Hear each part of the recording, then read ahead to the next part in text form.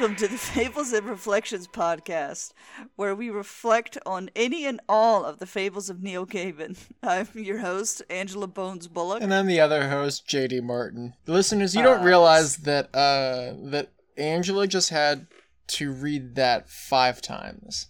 It's like 3, but yes. I'm also going with mental reads as well. Mm-hmm. Because, as we all know, I can read minds. Like Druig. Yes. So, on today's episode, we are covering the intersection of 2 legends. 2 very high concept users, I guess you can say. Or they prefer a lot of high use a lot of high concepts. That's the wording I'm going for. Yes, it is totally James Patterson and Bram Stoker.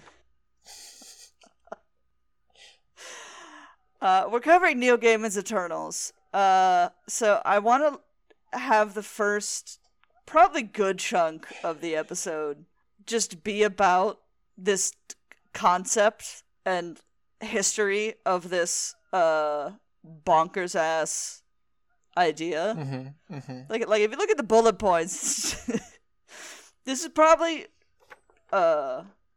Kirby's most out there idea. Yeah, this is him taking the fourth world, but weirder. Well, so okay, what you have, it's kind of the end of an unofficial trilogy.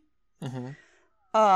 What Kirby did was, while he was at Marvel and he was writing Thor, because after a certain point he was the one writing Thor, and Lee was just kind of writing the dialogue, like all of the space designs and all of that, just like psychedelic shit that ended up in Thor. The heavy metal stuff was all Kirby, 100% Kirby, and so he was putting away, while he was doing Thor, putting away what he wanted to do next with that series of stories, which was have Ragnarok happen, so the gods die, and the new gods then rise in their place. And that is why the fourth world book is called The New Gods, or that particular one is called The New Gods. Mm-hmm. And he does that at DC because Marvel pissed him off for the 3rd time, I think, by that point. Is when he left like 3 or 4 times, like back and forth with Marvel, just bouncing between Marvel and DC. So he then goes to DC, does the fourth world books, taking all of these ideas that he didn't want to use at Marvel because he was starting to become unhappy there, and like he's like, I'm not giving them these. Eventually comes back to Marvel after DC didn't quite work out. That's when he does a couple of books just off the rails. I think this is also the time he does his 2001 adaptation. Yeah, over at Marvel. Yeah. Yeah, I think this is that same era where that one, readers, without having, I don't think having seen the movie, because he just didn't have time to go to the movies. I think they just gave him like the bullet points of the script. Oh no. And like maybe some like production design stuff, and then he just went with it. And it ended up being an ongoing, and he did the entire thing. And it just turned into a Kirby thing, not a Arthur C. Clarke, not a Kubrick thing. It just became a Kirby thing after a little bit. So this is just really spreading his wings. This is mid late 70s Kirby. Yeah, because the 2001 comic was like 77, I think. Yeah, somewhere around there. I don't know. Time is a lake. Time is a lake.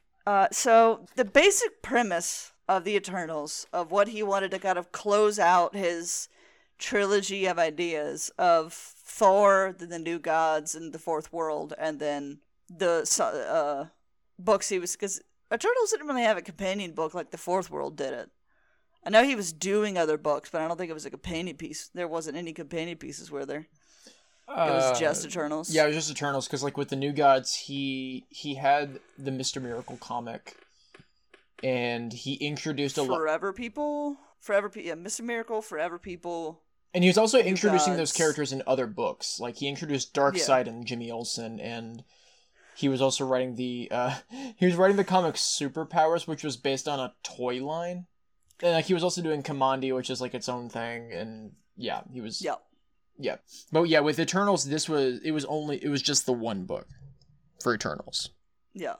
So it was much more self-contained, but not any less ambitious. No, because they even they wanted him to incorporate Eternals integrate it into the Marvel universe, and I was just like, I'll kind of do that, but mostly I'm going to do my own thing. Well, so his kind of basic idea for the Eternals, came from. What was the name of the book? Chariots of the Gods. Written in my notes. Yeah, Chariots of the Gods, which was this kind of flash in the pan book bestseller, kind of like The Secret. It's 15 years on, and The Secret's kind of burned out. I feel like Chariots of the Gods was kind of like that. I still want to know what The Secret is. Who is keeping this secret, and what is it? I don't know. I think MMLs use it. I don't know. It's multi-level marketing. MLMs. MLMs, yeah. Excuse me. Yeah. Sure. Makes sense. So he kind of took that idea for the Eternals and just fucking ran with it. Not even that he even really believed it, but he was just kind of like, that's a good idea. I'm gonna log it away. When you hear tales about what his studio looked like, especially the one in New York, which was in his basement. It was his drawing table, which is this beat up old thing, and an old kitchen chair, a TV/radio to just have on to listen to, and then just an ungodly amount of sci-fi magazines and pulp novels, and just. And because he wouldn't even necessarily use them for references in terms of art, he would use them, pick through them for ideas for certain stuff, and would just flip through something real quick and okay, there's that idea, and so yeah, he just had all these bookcases behind him in his basement, just full of just old pulp magazines and books and dime novels and. Can you imagine? Just picture the king just sitting there. Pipe sticking out of his mouth. Yep. Pencil in one hand, a book in the other, and just taking a look at it and and that's just good, and just tossing it behind him and starts drawing something. As someone who's attempted to get good enough at drawing to halfway post, it is. Look, you're better at it than I am. Thank you. I'm not gonna say I'm trash, but the discipline it takes to get to any type of real skill is insane. But yeah, Kirby would just start in a corner. He wouldn't do layouts, wouldn't do thumbnails. He would just sit down with a blank sheet of paper, start in one corner, and then do the entire page. And he would do 3 to 5 of those a day. He would get one 22-page book done in 1 week. Jesus. Yeah. It's insane pace. An absolutely a madman pace. Not only was he skilled, but just the speed and then the level of imagination. So he's bringing all of this to bear for the Eternals. I know we're talking mainly about Kirby right now on this Neil Gaiman podcast. I don't think we kind of have to, though. We kind of have to, because this is such a major even Neil Gaiman talks about this is me entering into Kirby's world. Yeah. Well, yeah, because his first American comic book was a Lee Kirby Thor comic. Because he had a copy of Norse myths that he read all the time. And so, he went to, the grocery store one day, and, there was, a reprint of a British reprint of a Kirby Lee Thor comic. So he's like, oh, shit, Thor. Hey, Dad, can I get the Thor comic? And, yeah, he said he was, pretty much immediately hooked. on Kirby from that point. And who wouldn't? Like, the way Kirby drew his characters, I mean the blockiness was... It was almost as if, like, the blockiness of the way he drew his characters was so at odds with the fluidity of his pacing and the fluidity of the way that the characters would move. Because that's something that I clocked at a young age with Kirby, was like the almost squareness of their of like his characters' faces. Yeah. And and like, as I've gotten older, I've just come to appreciate that. And there are the artists that I just, in terms of style, prefer, like Darwyn Cooke. Darwyn Cooke is like a perfect combination of Kirby and Bruce Timm. And yeah, but I will always appreciate and like hold up Kirby for the just sheer unfiltered imagination on top of his uncompromising style and the fluidity and pacing of his books. Yeah, exactly. There's a famous quote of his. So, like, one of Kirby's early jobs. So it took a little bit. Before his dad became unemployed, he took a little bit of classes at the Penn. Is it some? I forget the name of the place, but it's a famous art school up in New York. And he took a little bit of that. It took, like, I think half a semester in terms of payment before he had to quit. And so he left there and then got a job at Fleischer Studios as a in-betweener for Popeye. And he fucking hated it. the factory setting of just like drawing the same thing slightly differently over and over and over again all day. And he was like, nah. And he wasn't even the one to design the poses. He was like, nah, I ain't doing this. So he leaves there, and then that's when the golden age of comics was in full swing. So that's when he gets into comics, because that was the easiest thing. Like, the dream for a lot of comics people were getting into corporate illustration on Madison Avenue, and doing those big corporate ads and all that stuff that those people needed.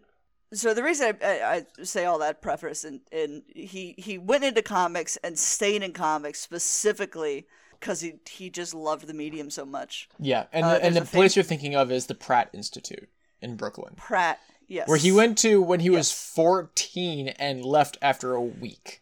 Yeah. Jesus Christ. So he... And then he goes off, meets Joe Simon. He meets Joe Simon, and he creates Captain America. Yeah. No, he meets Joe at Fox Syndicate. But Kirby also worked for Will Eisner for a little bit in that studio, the studio that Eisner was running. God, what a legend! Yeah, and Eisner, even like in terms of just like being this very skilled workhorse, like not only because like what's it saying? You can get fast. The three things that you want to make something with: speed, quality, and cheap, and you can only have two. And he was definitely skilled and fast. People tried to make him cheap, but that's another story. Mm-hmm. Not for this podcast. So the reason I bring all that is because I wanted to bring out this quote of a famous quote he has is, "Comics will break your heart, kid." And I actually have a pin of that on my bag that I take around with me every day. It's a. What we're saying is that eventually you're going to have to look out for our 10-episode mini podcast where we're going to be going through the history of Jack Kirby.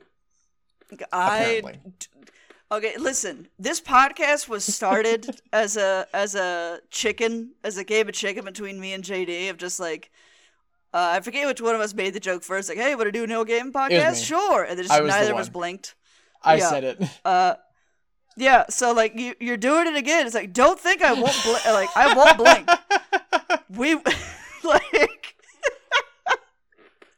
it's like you joke now, but wait. But wait, there's more. More podcasts on the horizon, apparently. No, we have to finish this one first. Yes, we do have to finish this one.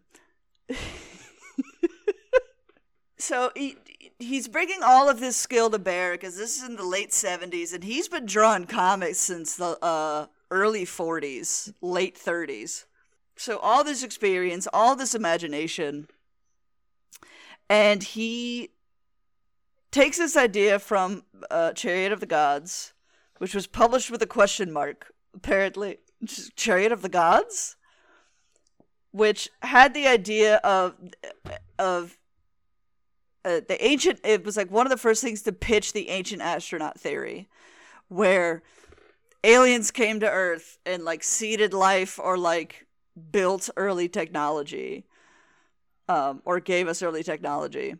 And so he took that idea. It's like, okay, well, there's these essentially eldritch gods in spacesuits that are like 50 stories tall, called the Celestials.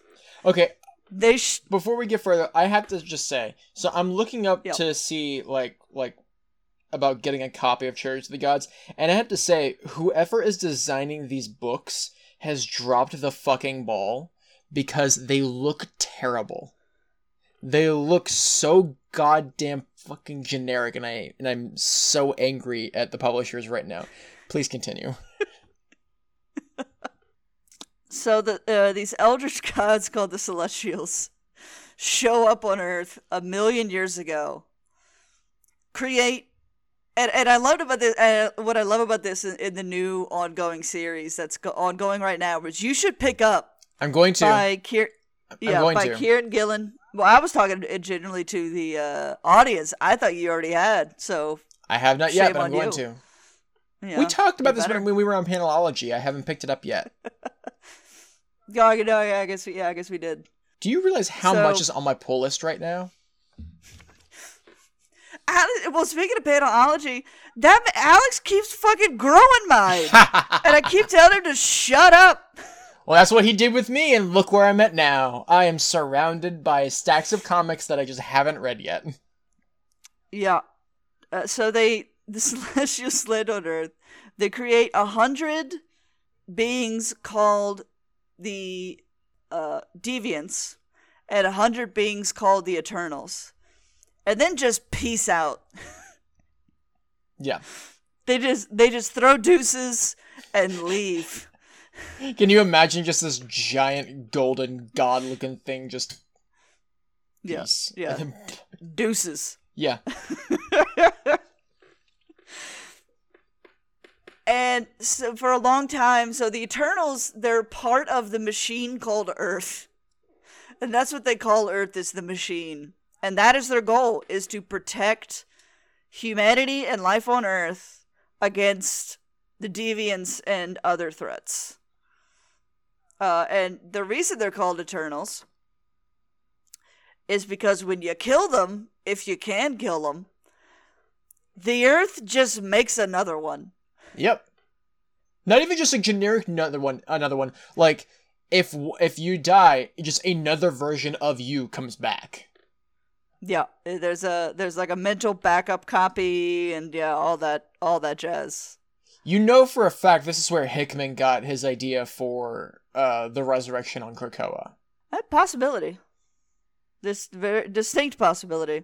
I also like the feedback loop, so that aspect of the Eternals inspires him to do that for the X-Men, and then Hickman's diagrams then influence Kieran Gillen to give the backstory to the Eternals the exact same way in his book. You keep making me want to read Kieran Gillen's Eternals, and look, I'm already going to do it. You don't have to sell it to me that hard. It's great. And of course, you got synergy here because we're talking about this trade but they're also pitching this new ongoing on the day that the movie comes out. Oh yeah, everyone. Today is the day of the release of Chloe Zhao's Eternals, and everyone should go see it. Most likely, I will have already seen it when by the time you're listening to this, I will have already seen it, because I'm hoping that the algorithm gods favor us and that they will have gone to see Eternals, and then we show up in their feed. I'm hoping when they Google Eternals. I'm hoping so. So one thing about the Eternals that Kirby also did was he wanted them to kind of be the root of human myths. So like the kind of the main Superman analog one, Icarus. that is like the main fighter is Icarus. Yes, spelled that way, like that with a K. Yeah. And then Tina, which is who Angelina Jolie plays. Tina? I was pronouncing it Athena. Like Athena. Well, yeah, I know it is. Is there? There probably is an H. Yeah. There is an H. Athena, yeah. It's Athena, Thena. so yeah, Athena. It's Thena. Yeah. And then you have flat out Gilgamesh. You can't give an Eternal the name of some preppy valley girl. You can't do that. It's just like, hi, I'm Tina. If she looked like Angelina Jolie in that armor, would you doubt? He's like, yeah, call me Tina. Okay, sure. No, I would be a brat and just be like, no. She's what are you gonna do about it? I'm gonna something just like, what are you gonna do about it? With her, skewer you with her fucking spear, her light spear that just like shows the fuck up. Yes, Melody. Did I just show my true colors on this podcast? Maybe. Sounds like. Then you also just have Gilgamesh, who's not even in this comic. So yeah, so like the main. Yeah, no, he's that. So do you want to get to like the main cast of characters that are in this particular book? Yeah. So there's like we already mentioned one, Athena. You have Icarus, Athena, yep. Makari. We have Thena's father, Zurus. Yeah. Druig, who is apparently Icarus's cousin. Circe, Sprite, and Ajak. So you have... Yeah, so... The long and short of this series is that it was set in the middle of Civil War. Gross. That's when it came out. The Marvel Civil War. Gross. First one, I guess. But, alright. I think Neil Gaiman agrees with you. So let's talk about that. Yes. The fucking jabs he gives to the idea of the Superhuman Registration Act. Yeah, because like his essentially when he, after 1602 and the success of that book, Joe Quesada, the editor-in-chief, went to Neil Gaiman and said, so I know how much of a Kirby fan you are. How about you take on the Eternals and try to integrate it into the Marvel universe better than Kirby could? Because Kirby really just didn't care, and that's fine. Yeah, like he wanted to do his own thing. Yeah.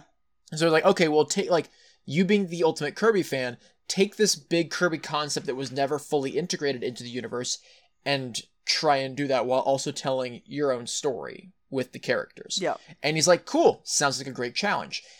But of course, what's going on at that point in Marvel is Civil War. So he has to reckon with this mess of a comic.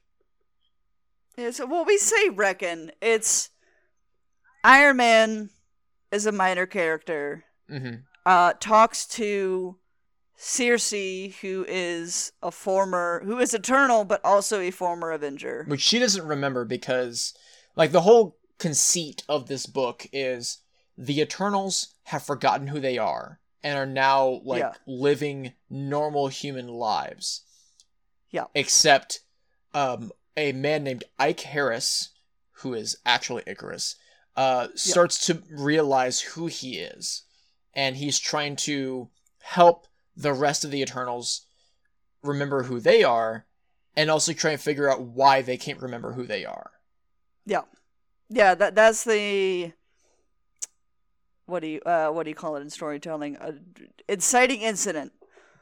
Ike Harris, quote unquote, shows up to what is it? Mark? What's his last name as a human? Mike Curry. Yeah. Yeah. Thing is, if you say these names fast enough, they sound just like their Eternal names, like Mike Curry, Makari. Yeah, Mercury. Yep, it was supposed to be the basis for Mercury. Yeah. So getting back to the Superhero Registration Act, the main jabs he takes at it is you see a reality show going on, America's Next Top Superhero. Which I can't believe that corporation did not lock down America's Next Top whatever. And they've lost so much money on parodies and redos. Wasn't America's Next Top Model? That was the first of that ilk, wasn't it? Next Top Model? Yes. I feel like their legal department fucked up on that one because they get reamed so much on that being used by other people. So anyway, America's Next Top Superhero, where a part of their contract was it's a propaganda for getting supers to register. Yeah, because they're constantly talking about getting registered. Mm-hmm. And then it's also in their contracts on the show that if they use their powers without the producer's permission, they will then lose. Yeah, because that happens later in a later issue. There is a hostage situation, and I think just two of these heroes, or all three of them, are at this event. Yeah, I think it's two. Yeah, and one of them, and they're the two are looking at each other and they're like, well, I'm not doing anything because I don't want to lose my spot on the show. And the other one's like, screw that. I'm here to help people. Yeah. Yeah, I'm going to use my powers to help people. And later on, you do see where it's we've never done this at America's Next Top Superhero before, but we're bringing a contestant back. And it's it's because they kicked her off, but in a very quiet way. It's we don't want to fire her for helping people, but we don't want that PR, but we're gonna do it, and then just be a twist, bringing someone back. A twist. Yeah. Oh god, it's small gripe. I've always hated the fucking editing on. I've never been able to watch reality television like that because the editing always just makes me want to blow my brains out. where it's 50 commercial breaks of build up. It's 2 minutes of TV, 3 minutes of commercials, and then do that 5 times to get to the thing that you've been building to. It's insane. Fun fact, do you want to know who used to edit reality television? Mike Flanagan. I know the guy. Mike Flanagan. He got tired of editing reality television, so he went to Kickstarter, and he got the funding to make his first movie, Absentia. There you go. And now he's made multiple movies that have made millions of dollars, and he just put out his third Netflix series. And he's currently working on 3 more. Yeah, I know he's kind of the darling of horror right now, isn't he?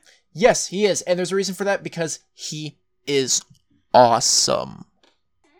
Can you tell that I love Mike Flanagan? Mm-hmm. No, just a little bit. I'm getting a little bit of vibes. Everyone go watch Midnight Mass, please. I need to start that. It is great. I think because Dopesick is released weekly, and the documentary miniseries I was just watching, I just finished. So yeah, I need to start that. I'm currently watching Criminal Minds, and I am mad at how much I am enjoying that show. Yeah, if it's the Mandy Patinkin seasons, I was there with you when they were first airing. Mandy Patinkin just left where I'm at.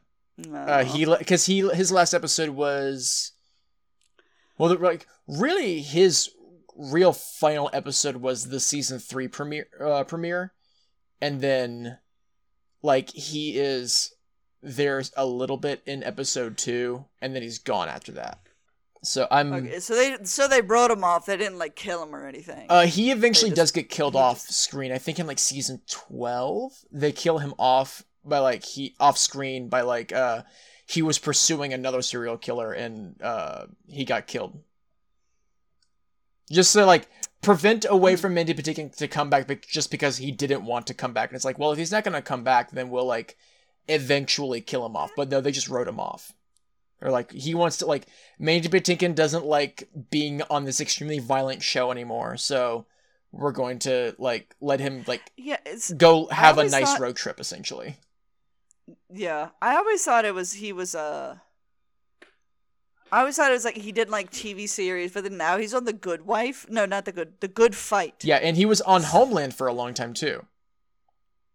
Yeah, no, he did do Homeland. Well, the entire series, didn't they? I think he wrote the end of that series, so like I think he was on there the entire time, won't he? I believe so. No, the reason why he left Criminal Minds was because he didn't like the like just the extreme violent nature of the show, because the whole show is about like the FBI catching serial killers and rapists and just the like general scum of the earth.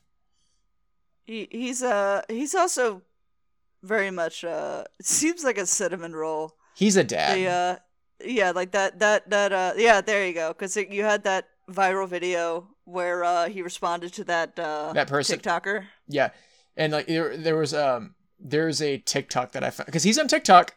Mandy Patinkin's on TikTok. Yeah, he is. And he's great. And he responds, like, if you message him, he'll respond. Yeah, and like he'll respond sometimes. He there was someone on TikTok who like talked about how like their father had just passed away, and they just wanted to thank Mandy Patinkin for portraying Inigo Montoya in The Princess Bride, because that was like a movie that they bonded over. And he responded like, please, like, tell me your dad's name so I can put him in my prayer book so I can send my prayers toward you. And I want to thank, and like, I'm like, like well, me and like Seth Decker and I are just like, we just want Mandy Patinkin to be our dad. Like, Mandy Patinkin, why won't you just be our dad? Yeah, it's all we want. You know, if circumstances were right, I'm sure like he'd be like, sure, like, why not? Seth and I just show up at his house, just like, hey, Mr. Patinkin, yes, sir. Dad, sorry, Dad. Yeah. So what is it? So what does that mean? Where it's somebody you're dating being left alone with your pet, or it's like, don't look at me like that, and then it cuts to, you're my dad, boogie boogie woogie. Just a picture of the animal. Yes. You are my dad. You're my dad. Boogie woogie woogie. That's one of the best like wholesome videos of the internet. Yeah, it is. I've refined my Instagram reels to a dangerous level. Oh no. Spent way too much time on there. So, Eternals. Mm-hmm. I will break slight expectation from the previous 5 episodes. I will throw criticism out there. For this comic? Yeah, I feel like as a 7, I think it maybe could have been 6 issues, because the first 3 as build up, I feel it's a little slow. Maybe it's not bad reading it, but just I could not imagine reading that month to month. Oh, I know. Quite. Like I was reading it. I was like, this is working for me great, the way it is now collected. But I can't imagine reading it as it was coming out. There are a lot of books that like. It also reminds me like when we were reading the Green Lantern for Comics Quest. I'm sitting there like reading like I cannot believe that I was reading this month to month, because it's just so so much over a long period of time. Well, that was also a little. Each of those issues was a little self-contained. Like where they fight God in that one, that's one adventure in one issue, but it builds through it helps. Listeners, he doesn't actually fight God. No, it's an alien called the Shepherd that just looks like God. Yeah, looks just like God, but actually actually just shrinks planets down and eats them. He gets them to vibe and feel good, and then eats them. Yeah, and literally, like, you have, like, the president, like one of the world leaders just being like, yeah, we're okay with that, we want to do it. And he's like, and you're gonna condemn, like, the future of the world, like the grandchildren? You're gonna condemn them to that? And it's like, it's okay. They won't be around. Yeah, we get superpowers, and, our great-grands can go fuck themselves. But yeah, I do felt that it was a little slow. Like it works okay as a train, and also I guess that was the height of them building that model of writing for the trade. I think certain people are getting away from writing for the trade now. Mm-hmm. They're telling more individual, or like, instead of a story having to be 6 issues, like it'll be maybe 2 or 3. Yeah, or you'll be on the other side of that, and you'll have something like the current Wonder Woman ongoing, where the first 10 issues was one big story. Mm-hmm. Yeah, but even then, so yeah, like each of those issues is still self-contained. Yeah. I'm 3 or 4 behind on that one. I loved the Asgard issues. Oh yeah, it's great, and yeah, I love. Everyone, please go read Becky Cloonan and Mike Conrad's Wonder Woman ongoing. It is great. Also, if you go pick up those single issues, there is a great Adventures of Young Diana backup by Jordi Belair and Paulina Ganucheau. That just had a one-shot special come out too. Yeah, that was like they compiled all of the backups into one single issue. I thought it was new. No, it's all the backups, like, because like it's 10 8-page backups that they then compiled into one 80-page single issue. Which, of course, when I saw that, I was like, I have every issue, but I'm just gonna go ahead and buy that because there are days where I just want to sit and read that. That is a good one. Yeah, I'm just gonna say this right now. Comics Quest / Long Haul listeners, whenever the Long Haul comes back at some point, just expect that to be one of the episodes, because I really love the Adventures of Young Diana. I love it. It's just... Fair enough. I love it. I really love Jordi Belair. Fair enough. The one thing I'll say that maybe what Gaiman was doing for those 3 issues, the first 3 issues, is like maybe like humanizing them more. Yeah, humanizing them, getting us to settle in with them, because these are essentially gods. And also us getting used to the idea of these are human beings with lives, but in actuality, they are immortal gods. Yeah. It's like the note I have is show them vulnerable and not just the undying tools of eldritch beings. Yeah, essentially. Because that's also like kind of how they I described them this way to my brother this afternoon, where they're almost like sentient. They're almost like sentient organic robots. Yeah, Icarus, whenever he's speaking to, I think when he's talking to either Iron Man or to Yellow Jacket, probably both of them. He doesn't actually call them he doesn't call themselves hold on. Let me grab my... Come here. I think the Lord I have long arms. Where are you? I'm looking for you. Don't worry, I can find you. You can't hide from me. My collection's on the kitchen table. Well, And whose fault is that? Mine, I guess. I've printed out notes. Thank you, sir. Notes are for the weak. What am I talking about? I just recorded a podcast last night, and I took lots of notes. Did I use them? No, because I forgot to take them, bring them over here, and I couldn't reach them, like I just did with this comic. Where is it? Well, while you're finding that quote, I kind of also want to start to touch on John Romita Jr.'s art, which I love. For this book, I very much do. So, what I kind of realized, the reason he works so well for this book is he may be the closest thing we have to a modern Kirby. In terms of that blocky, solid, weighty figures.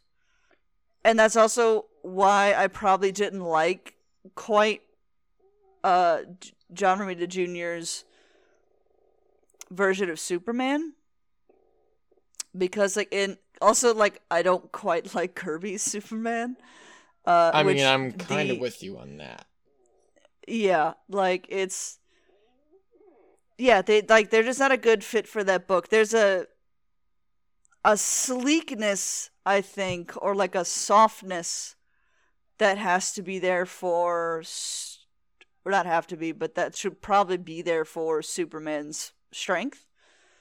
Alex Ross made the comment when he's talking about all of his paintings of Superman. He's like, yeah, he's like, this Superman is someone that has never felt pain, knows he is never going to feel pain. So he wouldn't be all tensed up and teeth grinding and he's just he's relaxed. He knows he's the strongest thing in the room. He knows he knows nothing in a room can hurt him. But in terms of the Eternals and what they do, it's very much Kirby's Ben Grimm, the Thing, that, that blocky, grounded just a hunk of earth swinging around. Yeah, I mean, that's why I love when Grant Morrison and Frank Quitely took on All-Star Superman. That's exactly how they portrayed Superman, of this is a guy who just why would he have to feel be all grand, he doesn't have to be grandiose and tensed up and all angry, because that's not who Superman is. Superman is someone who knows he can take a bullet, and knows that that's not going to, that nothing's going to hurt him physically. So of course he's going to be the most relaxed human being on the planet. Mm-hmm. Which also makes in terms of his physicality, that makes sense, but also makes the flip side of that, the nervousness of Clark Kent, that more interesting, because that's all social. That is 100% social. Just excuse me, Perry, but there's what do you want, Kent? But yeah, so in terms of his, oh my god, and then the 2-page spread when the sleeping Eternal awakens and he's risen up. I literally just turned to that page.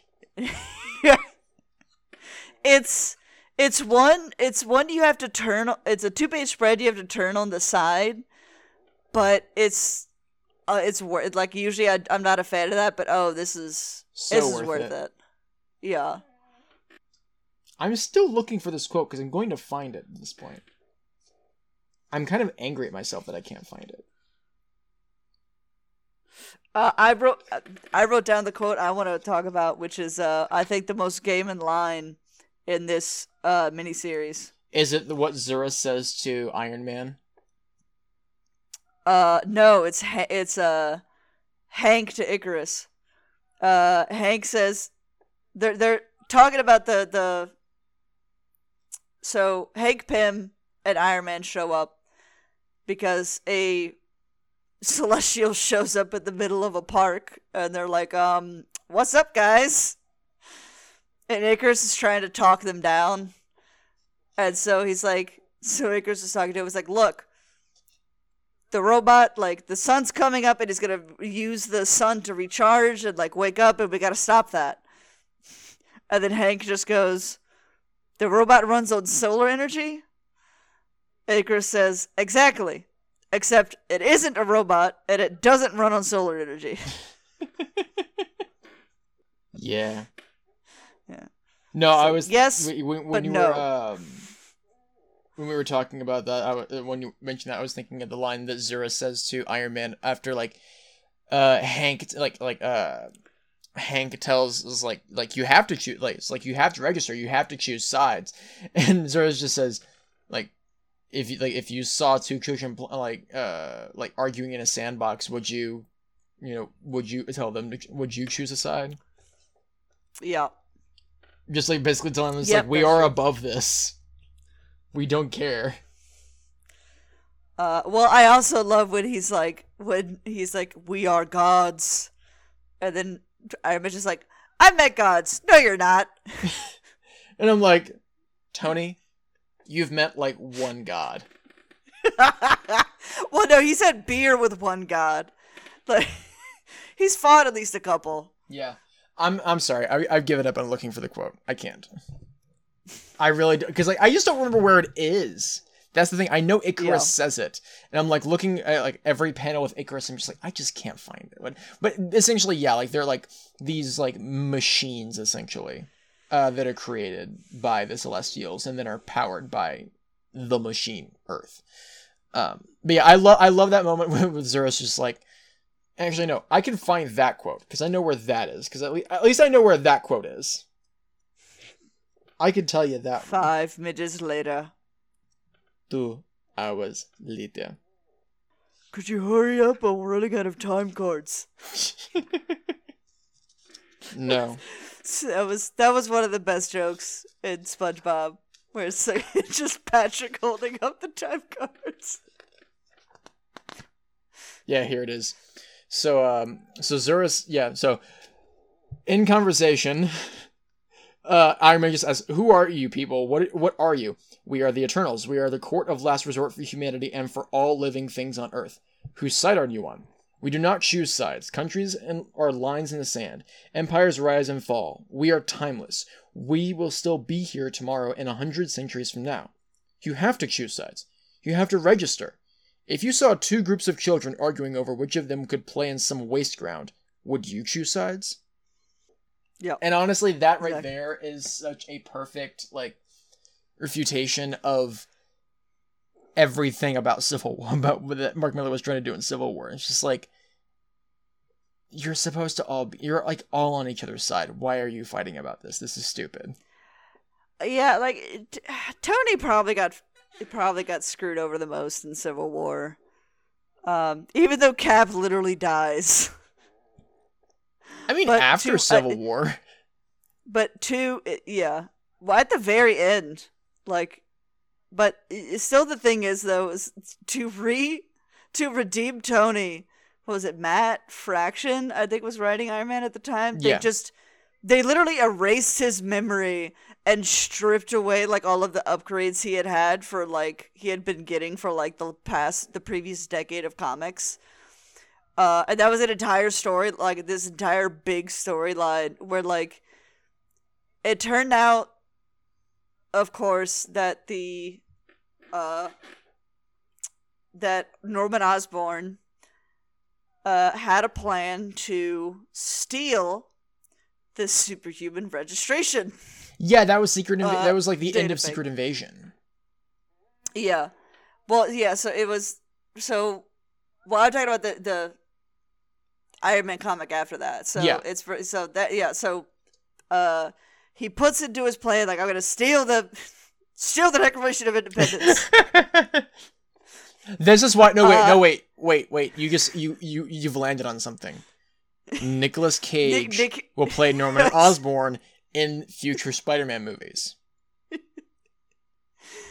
You know what? No, yeah. So here's what we're saying. Actually, Willem Dafoe is not coming back as Green Goblin in No Way Home.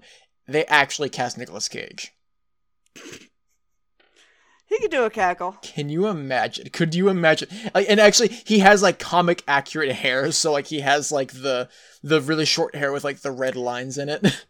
Yeah, the wave, like the white man wave with red hair. I don't know what the hell that is, but like it's, all I know is I want to see it on screen on Nicolas Cage's head as he is just like Spider-Man. Yeah. That's all I want now. I hate that you gave me this idea. This is your fault. So Norman Osborn is like, all right, well, I'm gonna steal the superhuman registration database, and then Tony's like, surprise, it's in my head. I've turned my head into a database. So I'm going to semi-commit suicide by erasing my brain. Yeah. And that's how they redeem Tony. It's just to have him just literally set the rebutton of himself. If your comic, like, angers people, like pisses people off to the point where other comics have to redeem characters, and other writers are like jumping through hoops to fix characterizations, I think you might have fucked up. And like it has its good and bad. It has its good and bad. I will say that. Like there are some things. There are some times where it's like the story can be good, but it may like fuck over another writer, another creative team on a solo book. It takes their character in a direction they didn't want. But this was like a Marvel-wide thing. This was like a universe-wide thing of like, this wasn't just like a couple of characters. This was a lot. Like, they had to kill off Captain America and then bring in Bucky to be the new Captain America, and then Steve would come back to life. They had to redeem Tony Stark by having him essentially erase his brain. They had to fix Spider-Man by essentially just using technology to erase everyone's mind from ever knowing that Peter Parker was Spider-Man, including the people who already knew that he was Spider-Man before Civil War. Was that technology or was that Mephisto? I thought it was technology. Maybe it was Mephisto. I don't know. I'm pretty sure. Anyway, I'm pretty sure that you're talking about One More Day, which people also hated. And Joe Quesada also made happen. Look, Joe Quesada is such a mixed bag. I mean, in terms of Marvel editor-in-chief. I feel like he's better now. I feel like that's because here's the thing. This was still him in his early days in the actual post, because like he and Jimmy Palmiotti came in the late 90s to like dig Marvel out of debt, and because they had filed for Chapter 11 bankruptcy, so like the two of them like dug Marvel out of debt, and he was still, I think he was because this was around the time that he actually like officially got the post of editor-in-chief, and I feel like he was still getting used to that and still trying to figure out what stories people wanted, and. Yeah. Of course, like no one's perfect, and sometimes you're gonna fuck up, and you're gonna put out stories that you think people are going to like, when in actuality they don't like. But like he's still the editor-in-chief, and right now there are a ton of great books Marvel's putting out. I thought he's CCO. No, I'm pretty sure he's still editor-in-chief. No, the editor-in-chief is the guy that pretended to be a Japanese woman. That's right. CB Cebulski, fuck that piece of shit. Yeah. Quesada got a promotion, I think, to chief creative officer. Yeah, he's executive vice president and creative director. Yep. That's right. He left. Yeah, he stopped being the editor-in-chief in 2011. That's right. So actually, wait, hold up. Now I'm curious. But in terms of business decisions, Quesada very much turned things around for Marvel. But some of his edicts, man, were so fucked up. I mean, yeah, for a long time, for quite a long time, there was the whole, like, we're not doing any cosmic books. It's all going to be ground level stuff. Well, then you also... Well, okay, now that I could see in terms of, like, because that was kind of what was selling, because that was at the era of, like, Marvel Knights was fucking huge. Like, those were, big sellers. Mm-hmm. And, like, Marvel Knights is what brought in, Brian Michael Bendis. Which then, he kind of, I say spearheaded the Ultimate Universe, wrote the only Ultimate Universe book that people gave a shit about, which was Ultimate Spider-Man. Yeah. The other books are not remembered nearly as fondly, or they did not last nearly as long as Spider-Man did. Yeah, C.B. Cebulski is still the editor-in-chief at Marvel. I was checking that out because I was like, is he still there? He is still there. you were just crossing your fingers. I was like, please tell me he's still there. He's still fucking there. God damn it. I mean, he's letting people do good work, so I can only be so mad as long as he just, like, doesn't make any weird announcements. Yeah. Or weird statements. Look, there's a reason why writers like Tini Howard and Chip Zdarsky are going over to DC. That's all I'm saying. That's probably true too. Although DC is just slowly rebuilding their house. I feel like that always happens as a back and forth. Oh yeah. One gets shitty. Everyone, all their talent jumps ship. The other one is rebuilt like what made it shitty in the first place. Because like that was one of the in the 70s to bring it back to Eternals. Yeah. In the 70s, that was one of the reasons why Kirby jumped ship again to DC, because that was the second time he jumped to DC, and the editor. Like only one or two editors that were there that were like refused to work with Kirby and allow Kirby to work for DC had finally left. So he was like, all right, well, things aren't working out with Stan. So like, and he met with a DC editor, was like, oh yeah, those dudes are gone. Like, do you want to come over? He's like, sure. Yeah. So what we're saying here is that C.B. Cebulski needs to step down. Yeah. Like if well, I mean, like I like, I'm not gonna say he just stepped down solely for that weirdness with the like pretending to be a Japanese woman to write comics. For those that don't know, listeners, there was I guess manga tie-ins that Marvel was publishing, mm-hmm. and they had an edict that only Japanese people could write. No. What it's had an edict editors could not write, or something like that. So he wrote under the pseudonym Akira Yoshida. Yes. So yeah, he pretended to be a Japanese woman and wrote manga for Marvel while editing for Marvel. And now he's their editor-in-chief. Yeah, that's very... I don't believe he should quit for that. But clearly there's behind-the-scenes stuff right now that make him a not good editor-in-chief. Yeah. So, like... It's weird. Comics are... Like, I always say on my show, comics are weird. The behind-the-scenes of comics are even weirder. Mm-hmm. Yeah. Well, and then we were talking a little bit about... Since we mentioned...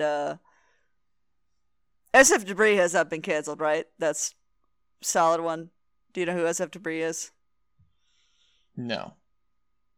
Okay.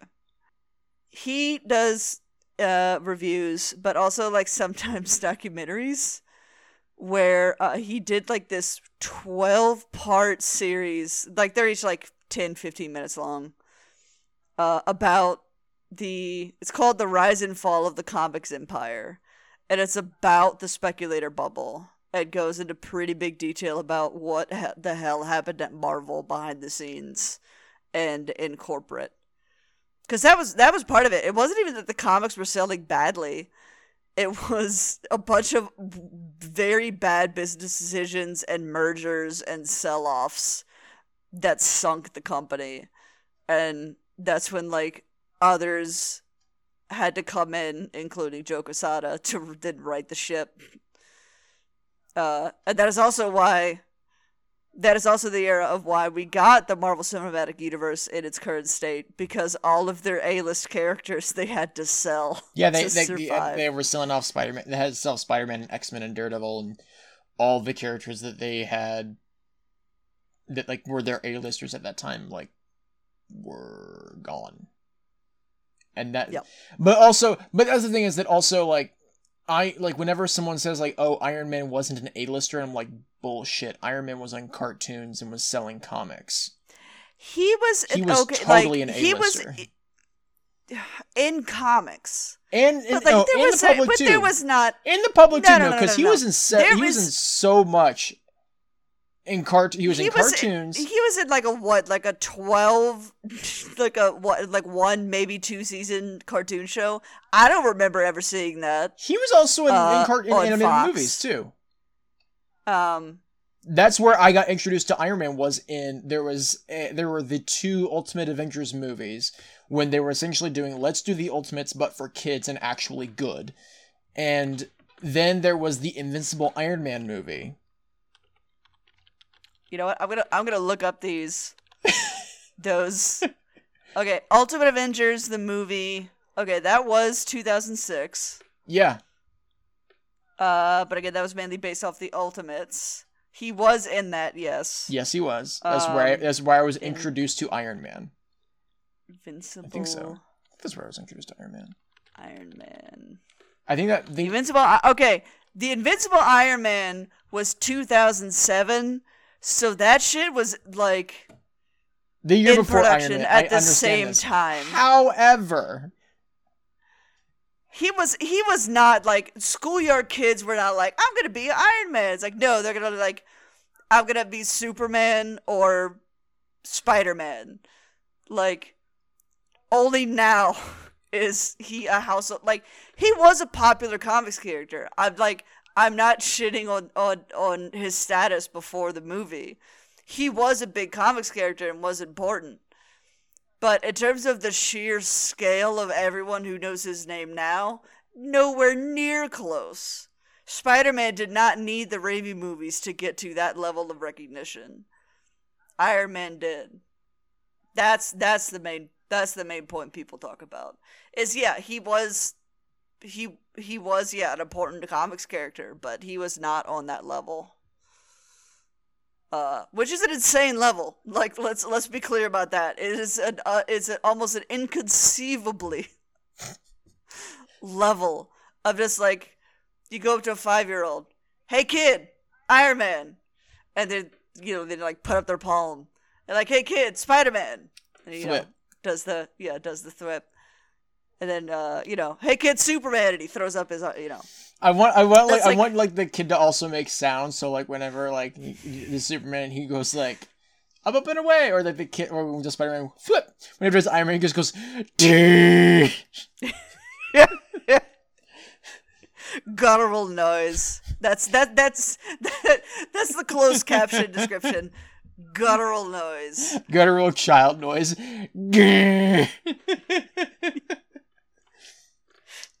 So, Eternals. How much more do we want to say on this?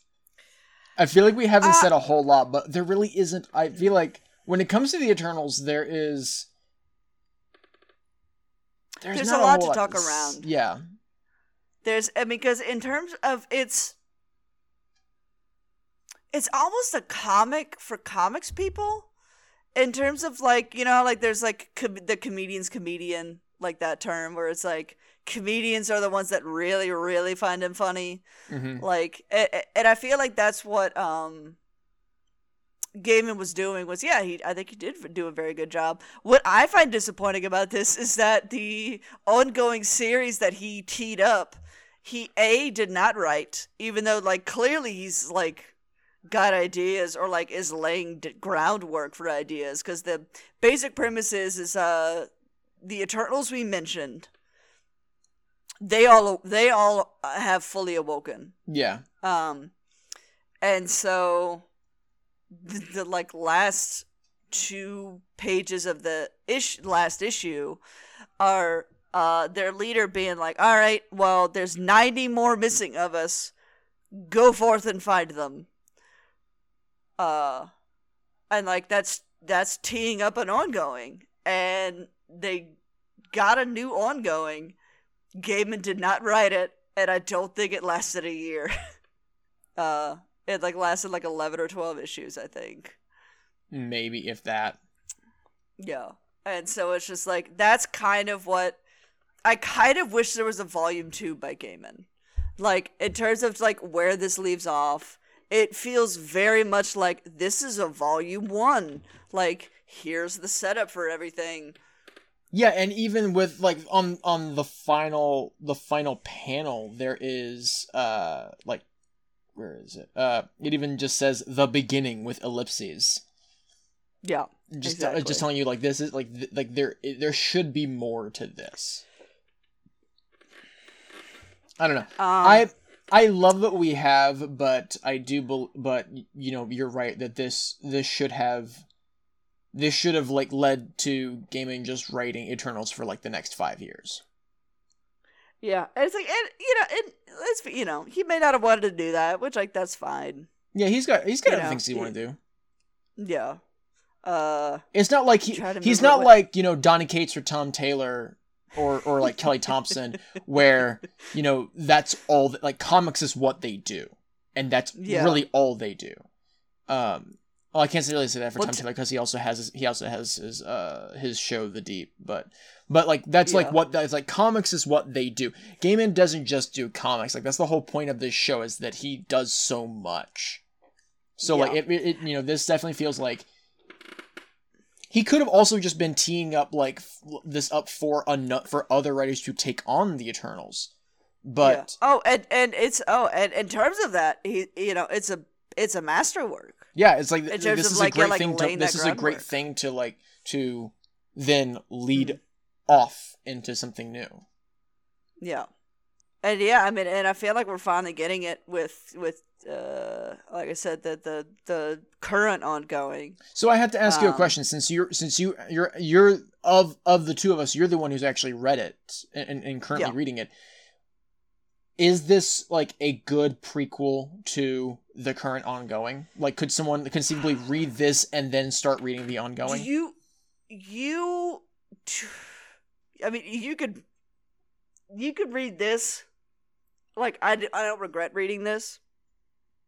I read this way after like I started reading the current series. I hadn't even read the original Kirby Eternals when I read the current ongoing. Like when I talk when we joke about the Jonathan Hickman data dumps on the different pages in the ongoing, it does a beautiful job of like laying down like, all right, this is the premise, because this is also another time of them waking up in terms of the current ongoing. It's another instance of them waking up, but it's because of events in the Avengers, where they found out that their purpose for being, which is to protect humanity long enough for superhumans to mature, because the superhumans are a cure to a celestial disease, like they're the antibodies. Mm-hmm. And so they got a message, essentially. It's like, all right, well, your task is done. And then they just all commit suicide. And this is them waking back up. Oh, you said it didn't even last a year. You're right. It only lasted 9 issues. Yeah. Oh, that I ongoing. I was thinking like 11. Like, yeah, no, it was only. It was generous. 9 issues and an annual. Which that's just depressing. Yeah, those are. If they couldn't even get to the second trade, those must have been horrible numbers. Yeah. But hey, we've got the current ongoing. We've got motherfucking Kieran Gillen of all writers on Eternal, which is such a perfect pick. Yeah, it absolutely is. Because look, Kieran Gillen, he's just one of those writers where you see his name on the book and you just kind of have to pick it up. And it's like you're like, even if it's not his best work, you're still guaranteed to have a great time reading it. Like, you know, his X-Men run is not one of my favorites, but it's still pretty awesome. Well, in terms of like, I think with his creator-owned book of Once and Future, he is kind of showing how much of a story / myth nerd he is. Like, probably on par with Gaiman. Yeah, in terms of and even if you go back a little further with just The Wicked and the Divine. Because that whole book is all about gods who like live for 100 years, all die, and then get resurrected as new beings. Yeah, which I need to... Which I am currently reading because I'll go ahead and just say this here on the podcast. I think it's let's see, this comes out next week. So I think not next week, but the week after. We're doing Wicked and Divine on Comics Quest. On my other show, Comics Quest. Another CPOV production. Yes, another certain POV production. Do we have any final thoughts on Neil Gaiman and John Romita Jr.'s Eternals? It's great. Go get it. Yeah, pretty much. Yeah, it's cool. Also, go see the movie. I will say it was a movie. That is all we can say currently. Yeah, that's all we can say. But when it has Kumail Nanjiani in it. It does. As a character who is not in this comic. Correct. Yeah, because like the only like I mentioned at the top of this episode, like there are a lot of characters who are in the movie who just aren't in this particular comic. Like Kumail Nanjiani is playing Kingo. I think mainly just two, Kingo and Gilgamesh. Gilgamesh. Who's played by but also Brian Tyree Henry's character, and I cannot remember his name. He's the one who's is like usually mistaken for Hephaestus in throughout history.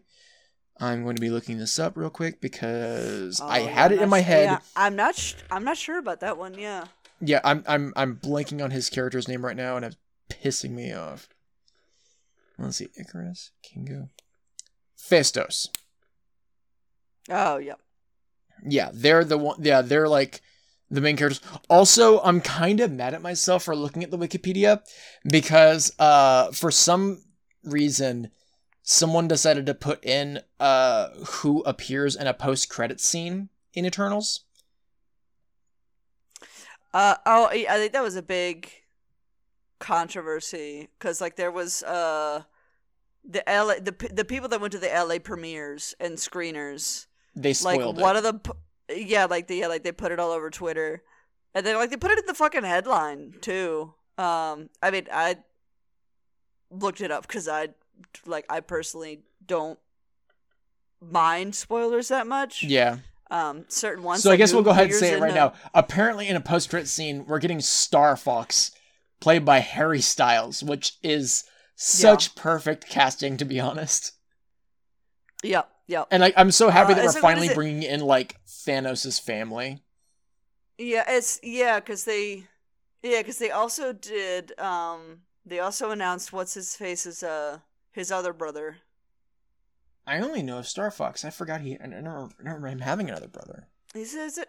No, I'm thinking of Adam. I'm thinking of Adam. Oh, Adam Warlock. Yeah, I'm thinking of the Adam actually, Warlock tying it casting. to a comic that we have discussed on Comics Quest, they announced Will Poulter as Adam Warlock, which I was seeing a lot of shade thrown toward Will Poulter on Twitter, and I'm having none of it. Because they were all using old photos. When I saw a modern photo and like he was doing the eyebrow thing, and I was like, all right, yeah, fuck. But like I was seeing some shade thrown toward Will Poulter on Twitter, and I'm having none of that shit.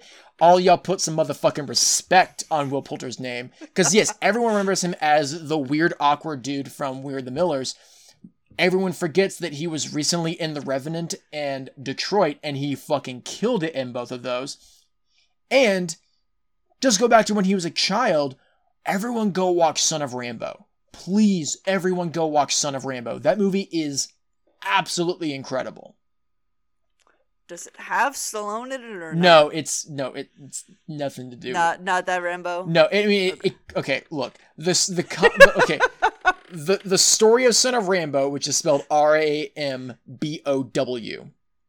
So like the traditional Rambo, but with W at the end.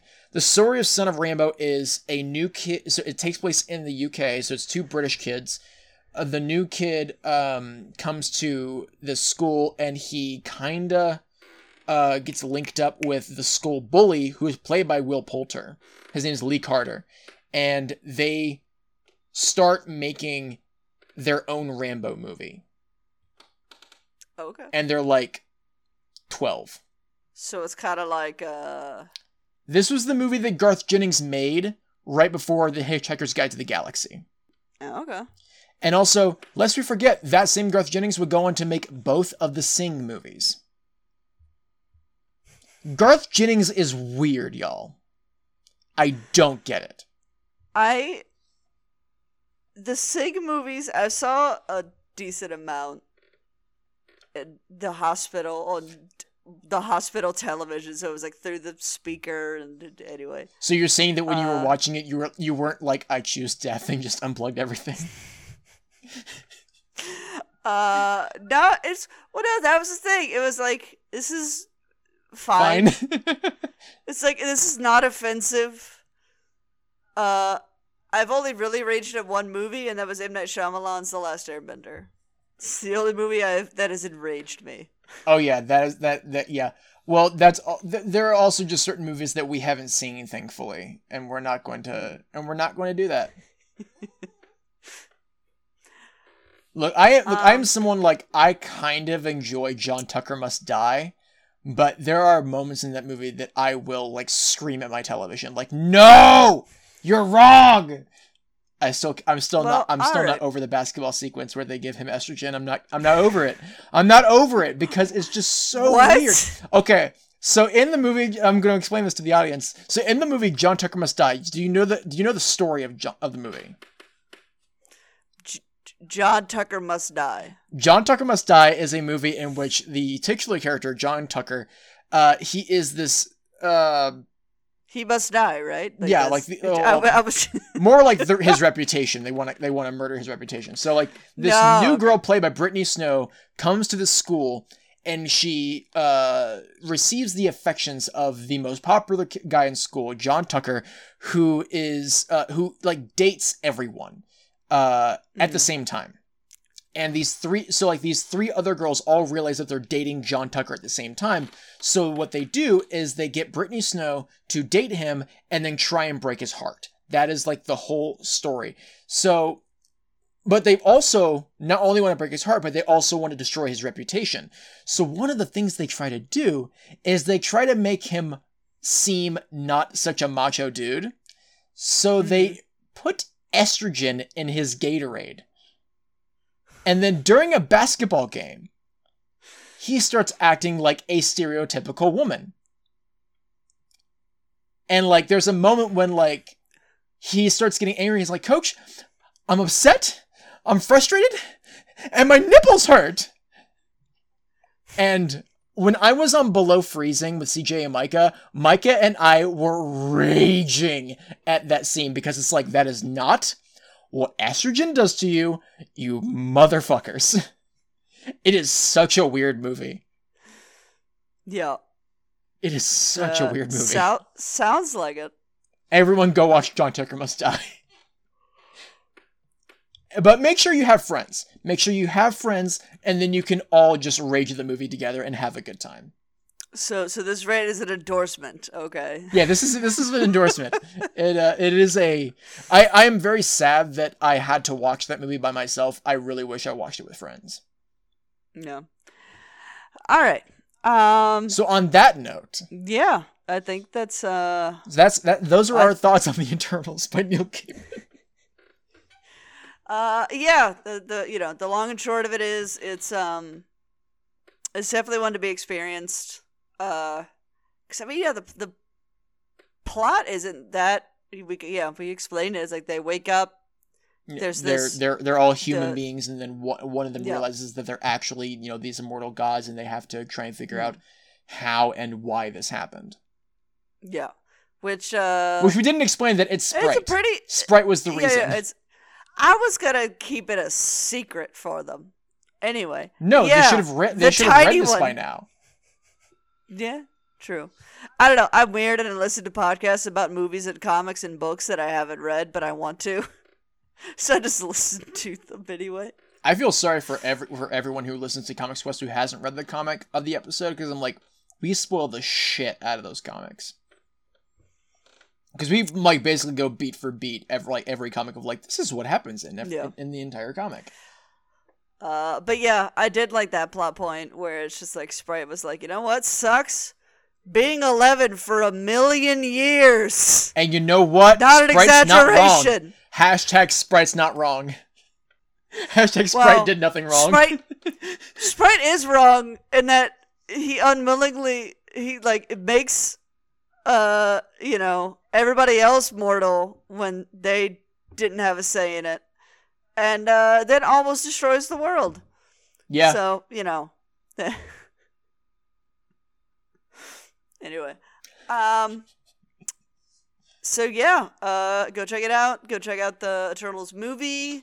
And of course, up our algorithm. We're not endorsed by Marvel, just so you know.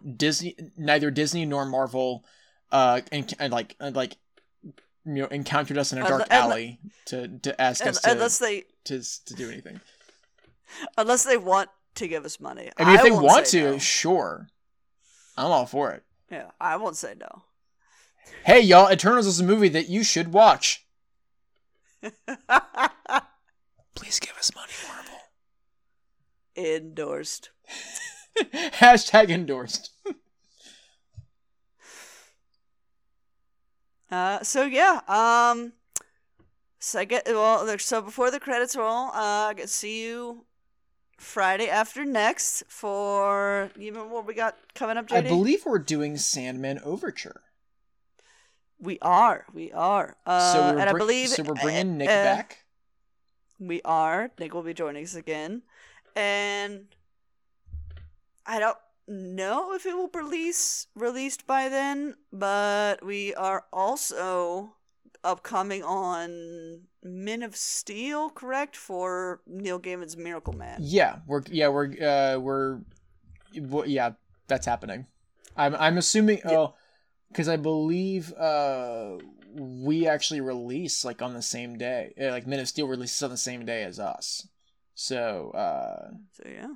So I believe that's actually coming out not this week, not today, but I think it's releasing the same day as Overture. Possibly. I'm not sure. We haven't recorded that. We haven't recorded that yet. We're going to, though.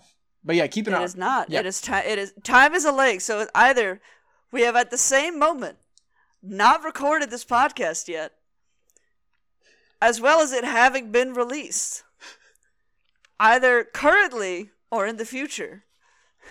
All we're saying is make sure you check out Men of Steel at some point in time to look for us discussing with Case and J Mike Neil Gaiman's Miracle Man run.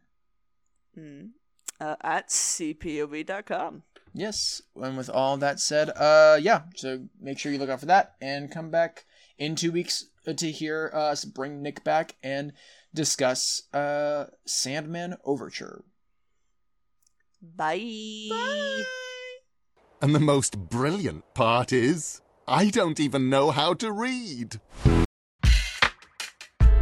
Thank you to my big brother Sean Bullock for our theme. You can check out his work at SeanBullock.com. And the wonderful Nikki Berger for our logo, who you can find on Twitter at DoubleBurger and on Instagram at DoubleBurgerComics. For updates, sharing your thoughts, or if you just want to yell at us, check out the show on Twitter and Instagram at F&RPod. And you can find me on Twitter at JD_Martin_. And you can check me out on Twitter at BullockBits, where you can find info to my comics, history Instagram, and cat Instagram. And come hang out with us on the show's Discord. Check out the links to everything in the episode's description, including our wonderful guest info, whoever that may be, below. That's good.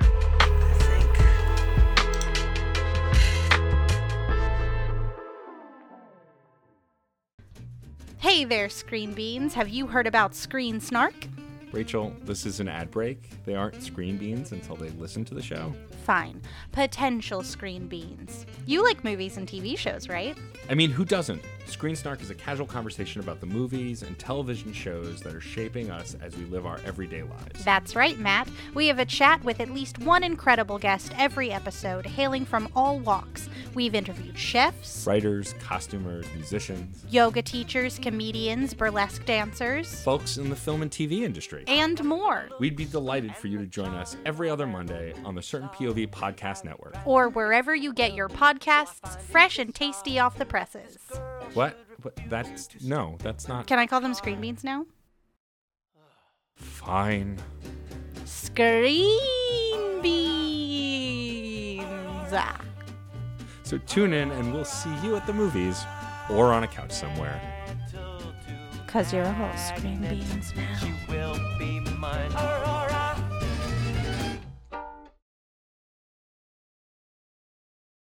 CPOV. CertainPOV.com.